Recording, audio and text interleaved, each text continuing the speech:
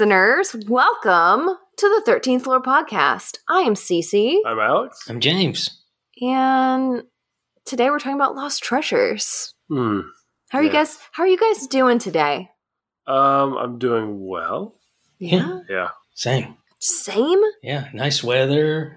nice weather. That's wonderful. What kind of temperature do y'all get up there finally? It was cold today. It was like in the 50s, but it was sunny and there's flowers and the grass is green, and so I'm not complaining. I like the way you think, James. Spring is in the air around here. Yeah. Yeah. That's why my nose is runny. Yeah, his nose is runny. There's also, it's like spring fever. Like everyone's like, ooh.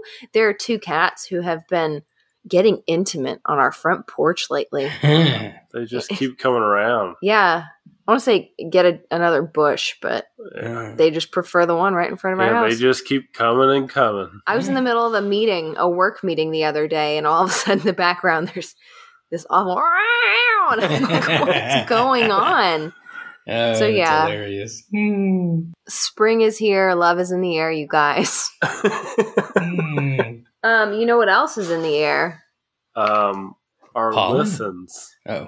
Pollen. I was going to say, actually, was not in the air, and that is the name of James's jumping spider. Oh. Yeah. Is it determined already? It has been determined by our Patreon subscribers. Okay. So I want to thank all of our Patreon listeners for doing this really hard thing for James, because James became a daddy to a jumping spider.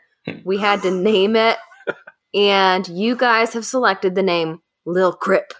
Oh, what was the votes? Yeah, it was. Was it a landslide? It wasn't a landslide. It was really close. There were three options. It was Paco, Taco, Skeeter, or Lil Crip.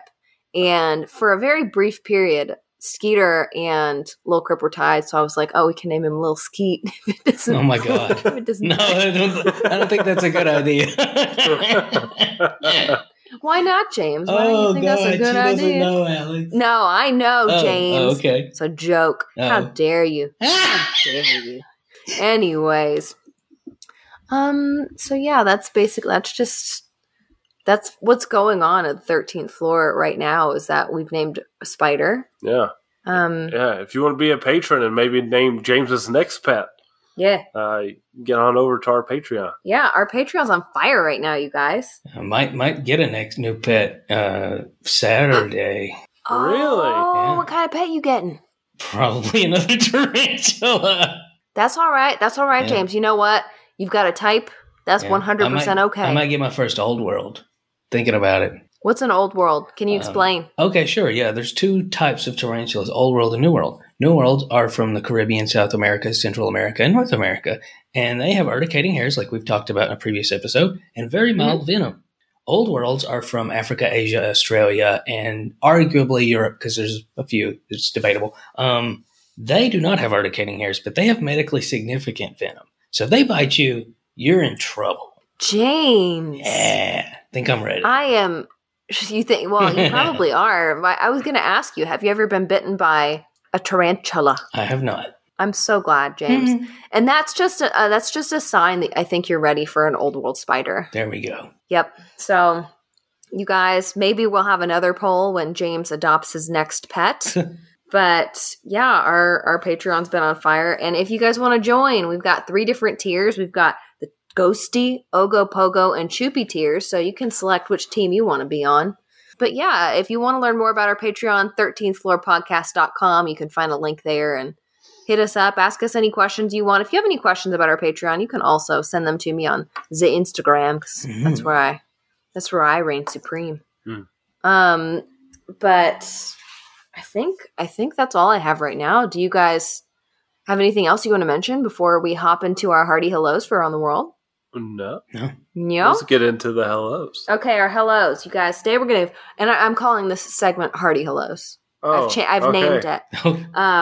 Hearty hellos around the world. We're gonna say hello to everybody in Antigua and Barbuda, because that's new on our list.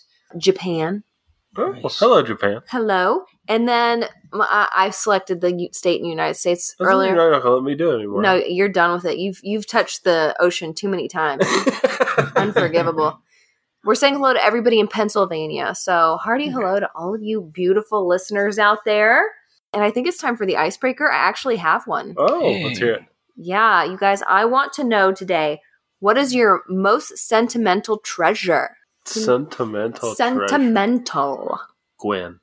Oh, that's such a cute answer. Oh. It's a cute answer. But I have to pick an object. You got to pick an object. It has to be something you would bury to keep safe, I guess. Yeah, something that you would hide to protect, because a lot of the lost treasure stories that we talk about, they've hidden it and then it's been lost. How do you know? Have you heard mine yet? Yeah. No, I haven't, but I'm excited to hear it. Probably like something to do with like photos or pictures. Photos or pictures? That's a good answer. Yeah. Like wedding day or early Gwen. Early Gwen. Those are some good pictures. James, what about you? I got a watch as a graduation present from someone who is no longer with us, and it's one of the few things that I have that I'm sentimental about. The watch in my car. My car would just be really hard to bury. Yeah. I think that for me, I've got two probably. It's probably our photos, like family photos. And then we also had a painting commissioned. And I don't think I've mentioned this on the show, but we actually had 3 miscarriages last year. And we commissioned a painting of a butterfly to kind of commemorate, everything that happened. So I think that would probably be one of the most sentimental items that I have alongside the pictures. So you guys, that's my answer. Good answers. Thanks. Do you guys want to hop onto the topic? Yeah, who's going first? I think I'm going to go first. Okay. I'm just going to put my hand up. I'm going to go first. My hand's always up to go first, so. Liar. Okay, all right. So, lost treasures. All right, chickens. By the way, me calling you guys chickens today has special significance because I am talking about the mystery of the Romanovs missing Fabergé eggs. Oh. Yeah. And especially since Easter is this weekend, I guess you could say I've just got eggs on my mind. So before I continue, my sources, I had townandcountrymag.com, nationalgeographic.com, fabergeland.com, CNN, and a visually torturous but immensely informative webpage on pbs.org. So visually torturous. It looked like one of those websites that was created when the internet first was brought up. You know what I mean? Yeah. Like it has like a background that has a pattern on it and then text over top of it. So it was hard to read, but I read it. Okay. So before I happened upon the mystery of the missing Fabergé eggs, I really actually didn't know that much about Fabergé eggs. I had heard about them and I knew they were fancy and expensive, but I didn't know where they came from. Do you guys know where they came from? Yeah, Fabergé chickens. Fabergé? No, it's I can't remember the guy's name, but the King Fabergé. King Fabergé. No, Fabergé eggs, they were a creation of a Russian jeweler named Peter Karl Fabergé. There we go. Peter Karl. And he was a master goldsmith, as that was his title. And his company was called the House of Fabergé, which sounds so opulent to me. Yeah, his hip-hop name was PC Fab. So in 1885, the Tsar of Russia, Alexander the Third, I think, he was sitting in his palace just thinking to himself, well, Easter's almost here. Guess I've got to get my beautiful wife, Empress Maria Feodorovna, a gift. But what should I get her? You know what I mean? He's thinking, we're rich and can have literally anything we want. What do I get my wife when she can have literally anything? Are you going to act out your entire segment? No. So Alexander calls up his boy, PC Fab, and tells him, I need something opulent, impressive, and surprising. And Peter Karl's like, don't worry, man, I got you. And he gets to work creating the world's very first Fabergé Easter egg. And I think the first one was called the Golden Hen or something. But it looked pretty simple on the outside. It was just like a white enamel egg and it twisted open to reveal a golden yolk inside. And that's not all, you guys. Inside the yolk was a golden chicken, a golden hen, if you will. And inside the chicken was a little mini diamond crown and a ruby pendant. Wow. And Empress Maria was so tickled and excited about it that it spurred this tradition of getting a new Fabergé egg every Easter. And so that's kind of how Fabergé eggs came to be. And Alexander III commissioned them for 30 years. And then his son, the famous Nicholas II, also carried on the tradition, giving one to his mommy Dearest and then one to his own wife every Easter too. So over the years, the Romanovs kind of made eggs really trendy. Yeah. Eventually, other families, like wealthy families in the Russian court, were commissioning the eggs too. Like Prince Felix Yusupov. I don't know how to say that. The second, but he was actually the person who finally put an end to Rasputin. Oh. Yeah. But anyways, in all, it's believed that there were about 69 to 70 Fabergé eggs, and only 57 of them are accounted for today. 46 of them were imperial eggs, so they belonged to the royal family, and then 11 others were from other royal court families. Oh. Yeah. And you guys know what happened in Russia, right? With Nicholas. Yeah. Something communism. Yeah, so something happened when the shiz started to hit the fan for the Romanovs, and Nicholas had to step down from power. The eggs were taken and stowed away at the Kremlin. And Peter Carl Fabergé, his house of Fabergé, was also taken over and ransacked by the Bolsheviks. And he fled to Switzerland after the Romanovs were assassinated. And he ended up passing away just 2 years later. And many said it was from a broken heart because of all that he lost. Yeah, so these eggs, they sat inside the Kremlin for a really long time, and it's believed that the powers that be didn't even know that they really existed because there really wasn't much talk of Fabergé eggs in Russia outside of the royal court, apparently. And then when Stalin came into power and he needed more of those dollar bills to support his communist regime, he found the eggs in storage in like 1927, and he was like, let's just get rid of them. We can just sell them. So he sold them to collectors in the West, and whoever got them on super discount, you guys. It said that Fabergé's son, who had been imprisoned after everything, they threw him in jail. Yeah. He was temporarily let out to go and appraise the eggs because they were like, how much are these worth? And he went and he was like, these are worth a lot of money, you guys. Like, they're worth a lot of money. But since nobody really understood what they were or the purpose and significance of them, the sentimental value of them, Stalin had a lot of trouble selling them. So he just dropped the price down significantly just to get some of that cash. And curators at the Kremlin were apparently trying to hide the eggs to preserve Russian history because they like understood this is like a precious thing. And Stalin was like, no, let's get rid of them. I don't care about them. And an American businessman who also happened to be the friend of Lenin's bought 10 of them. His name was Armand Hammer. That's a cool name. I know, right? So Hammer, he bought the eggs in the early 1930s, so like right off the Great Depression. So he had a lot of trouble selling them too. Nobody really seemed interested in them. They like looked at the egg and said, yeah, it's pretty, but who cares? So I wonder if it was easier for him to go to the USSR just because of his name. We are Hammer? loving your names. Give regards to Mr. Sickle.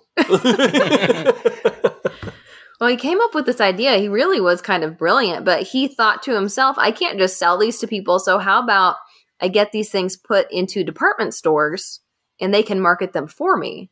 And that's actually what happened. It ended up working. So some of the eggs, they sold for as little as $400 to $500, which is insane because they're now valued in like the multi-millions. Yeah. And there are still 8 to 10 that are unaccounted for. And people are like, oh, they might be out there. So it's like they're lost treasure, you guys. So someone's sitting on this thing that they probably think is like tacky, and it's actually worth millions of dollars. Yeah, well, listen to this story, okay? In 2015, a man who remains anonymous, I don't blame him for this, but he found one for sale at like kind of like a scrap metal junk sale type deal. Jeez. And he paid $14,000 for it. And at first he thought, oh crap, I've overpaid for this, because he just planned on ripping it apart, melt it down, make something new, and sell it for more. So he was planning on completely destroying this thing. And then he opens it up because all of the thing with Fabergé eggs is that inside there's always a surprise.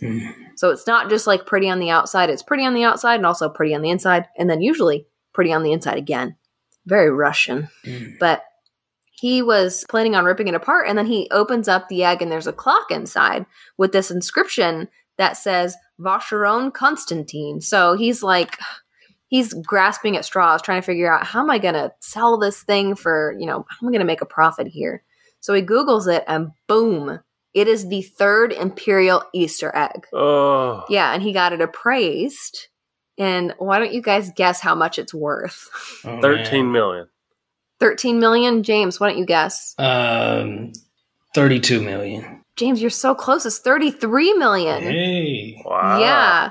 And he was just going to melt it down for gold. Isn't that insane? Wow. Yeah, Vacheron Constantin watches are obscene. But praise God, this guy did his research, because that's just the third one that the imperial family made. Wow. So it was like one of the OGs, you know what I mean? But some of the most renowned people to own these eggs are Queen Elizabeth of England. She's got 3. Must be nice. Someone bought one and gifted it to Vladimir Putin at one point, and then he donated it to the St. Petersburg Hermitage Museum.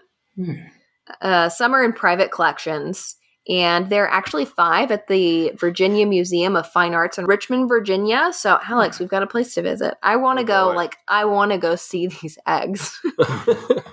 But some of the eggs that are still lost today and that people are still looking for, they all have little special names. But the first one is called Hen with Sapphire Pendant.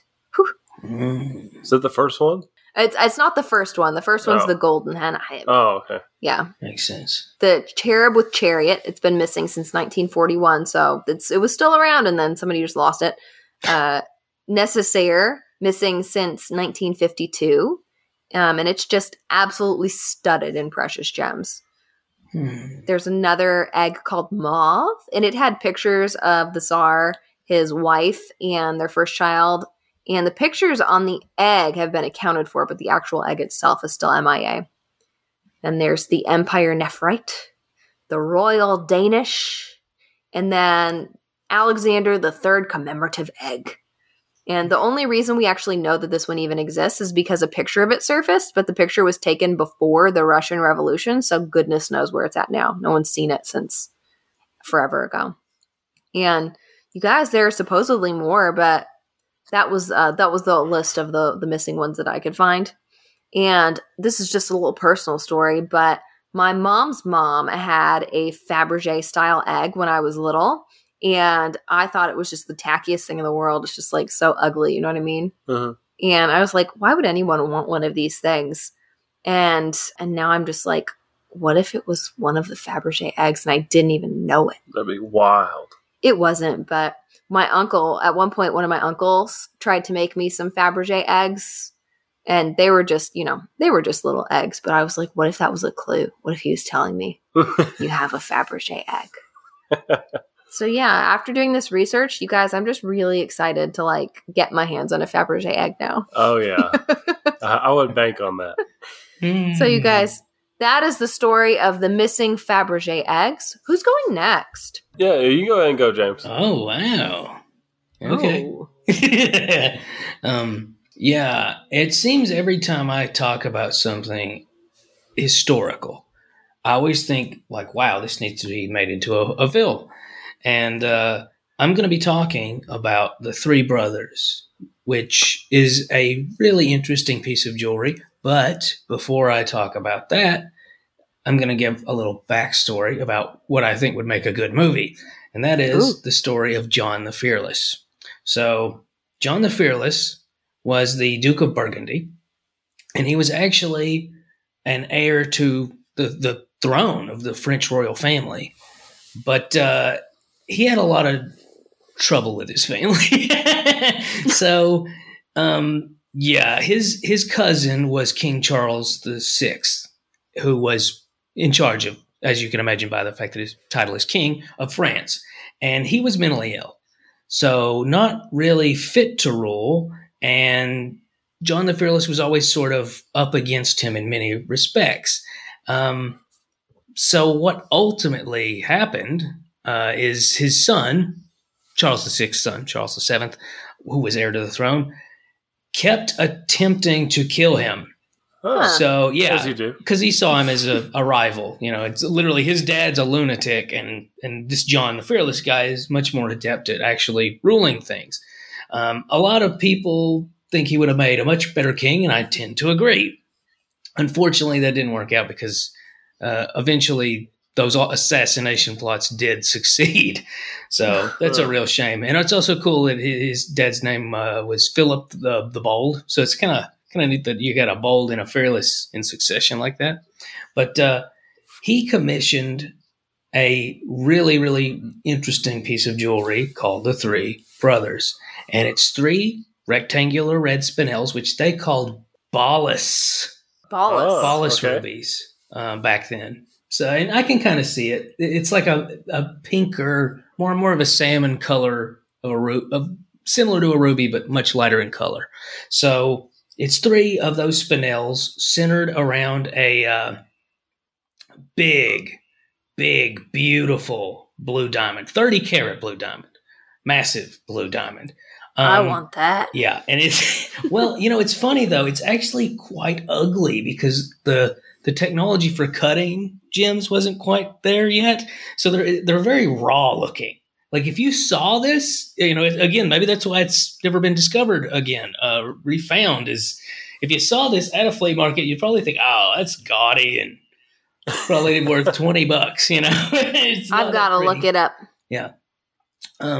70 carats of are the red spinels, each big flippin' red spinels. And they are all separated from the blue diamond by 3 round 10 carat pearls.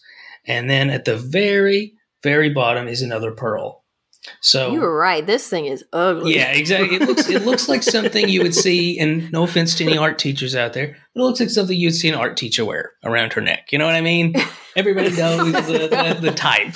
It's not a very pretty thing. But the point to this is that John the Fearless was constantly allying himself because of his insane French family with England during the 100 Years' War. So, and there's a huge connection that I'm not even going to get into because it takes so long between England, France, and Burgundy, the region itself. But ultimately, after he commissioned it, it was the Burgundian crown jewels for a century. Well, close. And then it ended up in Jacob Fugger's, that's his name, Fugger, German banker Jacob Fugger's possession. So what ends up happening is they're sold to Edward VI, and they become the crown jewels of England. So first they were the crown jewels of Burgundy for like a century. Well, they ended up being the crown jewels of England for a very short span of time, really, less than a century in this instance. But Queen Elizabeth I wore them, King James VI and first wore them, which we've talked about that. Remember the little joke that they named him twice.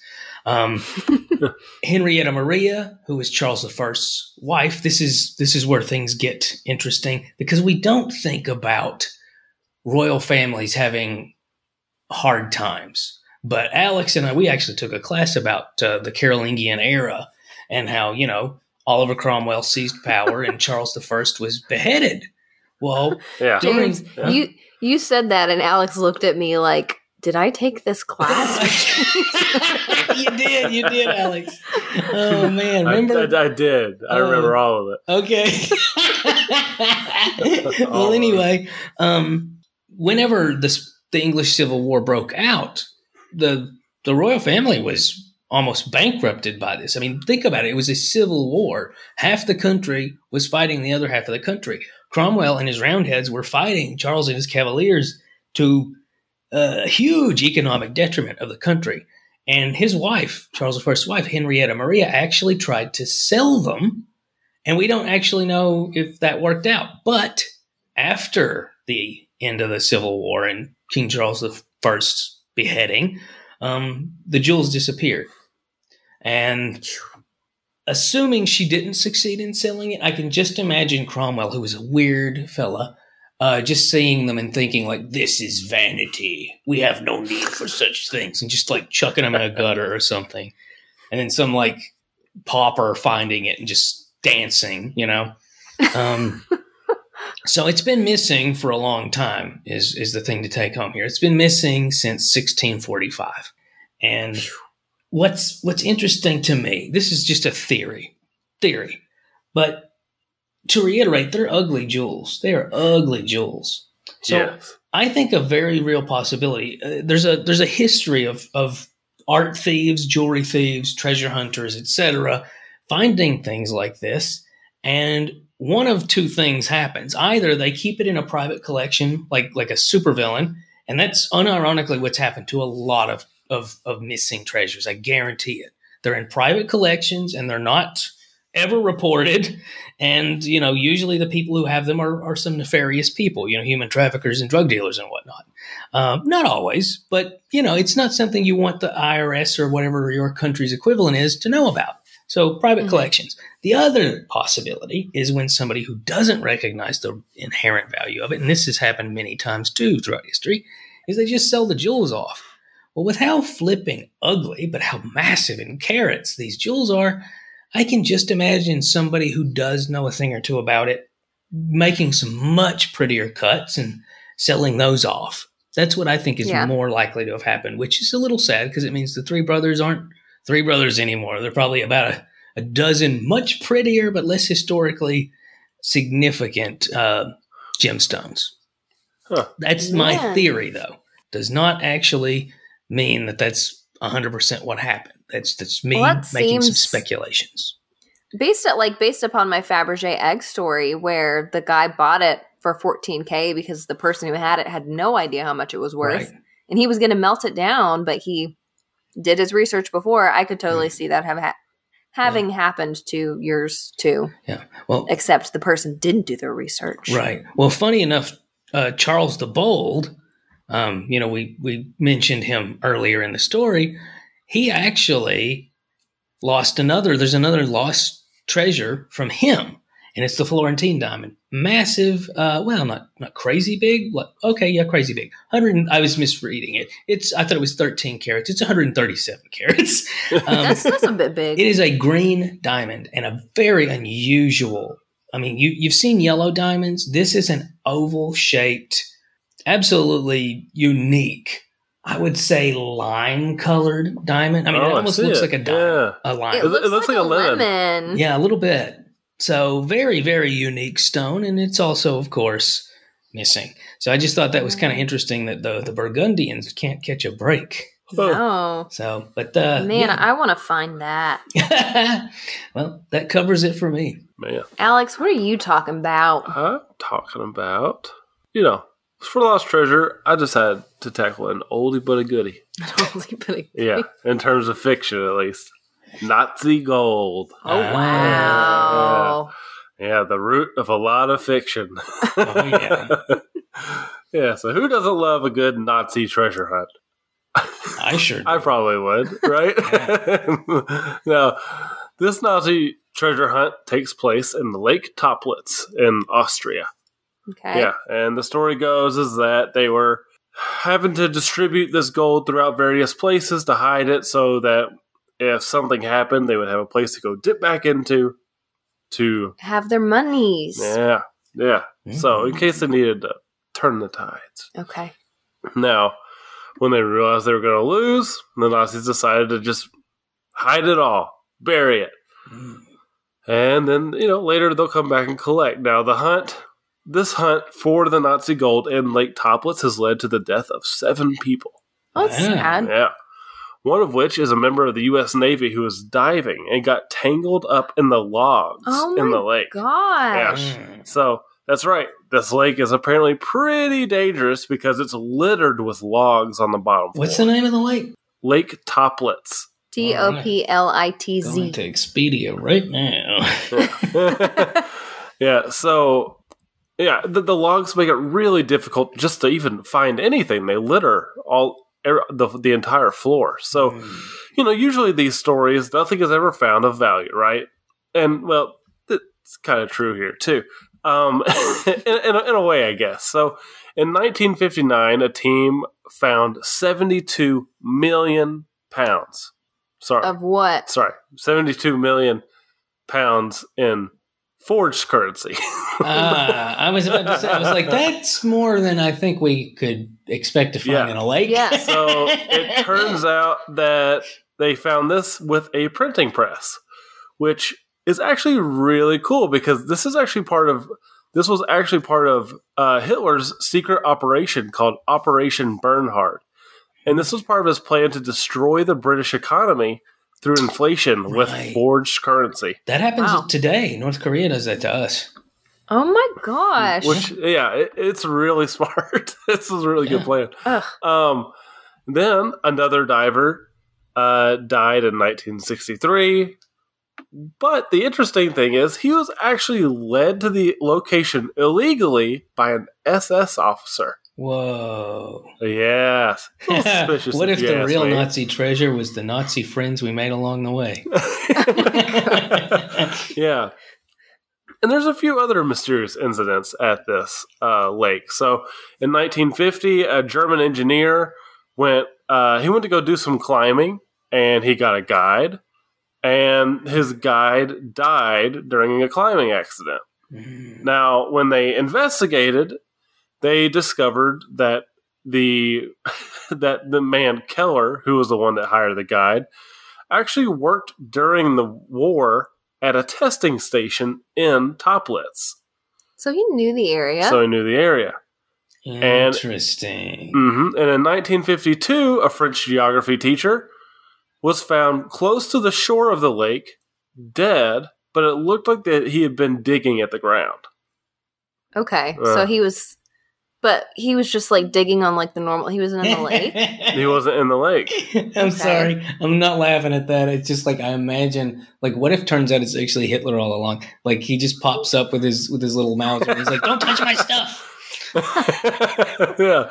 But yeah, apparently he'd been camping there, and they said that there were signs of digging, but it didn't look like anything had been found by him. Now, while investigating his death, the police found 2 other bodies on the opposite shore. Good Lord. Had been shot in the back of the head. And neither of them were able to be identified. I bet you these people were getting close to finding something, and then somebody was like... I'm more inclined to think they did. This is like Uncharted, but IRL. This is crazy. I don't like it. Yeah. So the operation that actually found the forgeries and the printing press, they actually also found some other documents. Some documents pertaining to the Reich Main Security Office, actually specifically for Heinrich Himmler. Himmler of Heimlich Himmler, who was responsible for the printing press and the banknotes. So not surprising, but he's also the one that almost all the stories center around in regards to the lost Nazi gold. Okay. Because there's a lot of stories about Nazi gold, not just this one. Oh man. Yeah, it's really it's all it's a lot. There's a few more people that have died around the area or in actually searching for the gold, but I mentioned earlier the SSS officer who guided the guy who died. Mm-hmm. The government banned for 20 years anyone from going into this lake and diving illegally. They were like, this is the last time. Yeah, this is getting out of hand. It's a tourist attraction at this point. People are dying. We can't have this happening. Yeah. I'm sure lots of people did. Actually, I know lots of people did because they keep doing it now, even though it's illegal. Apparently, they arrest 10 divers a year still trying to go into this lake. So in 1983, some divers, they actually got some good funding, and they went back and they found forged British pounds, some more counterfeit currency. They found Nazi-era rockets and missiles, and they even found parts of aircraft. Yeah, man, at the bottom of the lake. And they also, bonus, found an unknown species of worm. Hey. So, yeah, a little bonus for them, but apparently, they claimed that they only took a little bit of a sample. They were able to penetrate the logs and find some of these extra things at the bottom. Do you think that maybe like the Nazis threw the logs into the lake to cover up everything? It's possible. I mean, they had the resources to cut a bunch of trees down and throw them on top. Yeah, they're like, we'll just come back and move the logs. Well, the lake later. is like, I think it's somewhere like in the ballpark of like 1,000 acres. Yeah, which is crazy. Like, holy moly. That's a lot of logs. Yeah. And then during a 3-week expedition that was done using an underwater capsule, they finally found something big. They lifted out this big box, opened it up, and it was a bunch of beer can lids with a note attached saying, "Sorry, not this time." Oh my god. What? That's cold. Yeah. So someone probably saw these people out there for like an extended period of time and dropped this out there laughing so hard. Oh, man. Another odd thing is that less than 3 miles away from the lake, at Lake Althausier, someone found this medal, and the medal actually belonged to Ernst Kaltenbrunner, who was like a high-ranking SSS member, and he had been, again, associated with the Nazi treasure. Now, Kaltenbrunner was killed in 1946, but finding his seal so close to Lake Toplitz is like really jacked up the interest in the I was area. about to like, say, that's a bit odd. Yeah. It sounds like they just hid everything there and nowhere else. Yeah, it really does. And during a professor by the name of Hans Frick, during his expedition in 85, his cameras actually picked up what appeared to be the entrance of an underwater bunker. But it was never explored because apparently it had been collapsed and you can't get into it. And, oh my god! Yeah, I don't and buy the- that one bit. And then, in the 90s, the remains of an above ground bunker was actually found, but it was 200 feet from the lake shore. Now, again, this interior tunnel was collapsed, and it seems like it had been destroyed deliberately, but no one's gone in. Why haven't they gotten, like, surely we have the technology today to dig down. Hands into down. the We bunker. we flipping drone images of the Titanic. Yes. Well, here's the deal. My guess, from what I was able to look at and research, people have most certainly gone in and picked over everything. The government is probably Austrian government has probably gotten in, or some government has probably gotten in and gotten their money. And that's my guess. Is there's been a lot of people probably officially digging for this thing. Crazier theory. There's that episode we did where I talk about New Swabia. The proof is there that it's real, and they don't want us to know. But the interesting thing about here is that there's a lot here, and there's a lot probably to be found. Even though I would imagine the gold, if it actually exists, and the money. Probably gone. Oh man, that's a crazy story, babe. Yeah, these have been fun lost treasures. Yeah, this has been fun. I want to thank Paula for submitting this topic because this one was a really fun one to look into, and I had a lot of trouble like figuring out what specific lost treasure I wanted to talk about. So I know that there are lost treasure episodes in the future. Definitely. Alex, you said you were going to talk about a pirate treasure. What happened to your pirate treasure? I found Nazi treasure, which is better than pirate treasure. Okay, all right. Fair point, fair point. Is there anything that you guys want to mention before we draw from the vase? I think we're good to go. Yeah. All right. Let's do it. Let me get the vase. Here, take it, baby. 1 second. All right. Here's your slip. All right, baby. So next week, we are actually talking about the Vatican books. And this topic was submitted by one of our listeners, Dee Dee. And Dee Dee, I don't know what you've been doing. She reached out to me recently on Instagram and said, when are you going to get to one of my topics? And so I said I would put some positive vibes out. And apparently they've worked because next week we are talking about the Vatican books. Awesome. Hey. So congratulations, Dee Dee. Yeah.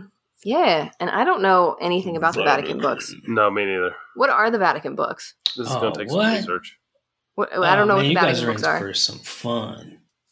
Well, James, what is it? Okay. Well, the Vatican has an extensive library that very few people are permitted entry into, which has led to a lot of theories as to what's there. Some very realistic and some rather outlandish. Okay. Well, cool. Ooh. Okay. All right. Cool. Will they explain their Christmas statue? Oh man, maybe the statues are actually golems, and that's where they live. Oh my. Okay. Well, I can't wait to look into the Vatican books. You guys, I think that's it. Alex, who does our music? Our music is by Grant Cook. You can find his music on Spotify, Amazon Music, iTunes, anywhere you listen to music. So until next time, you guys, we hope that you can keep it strange.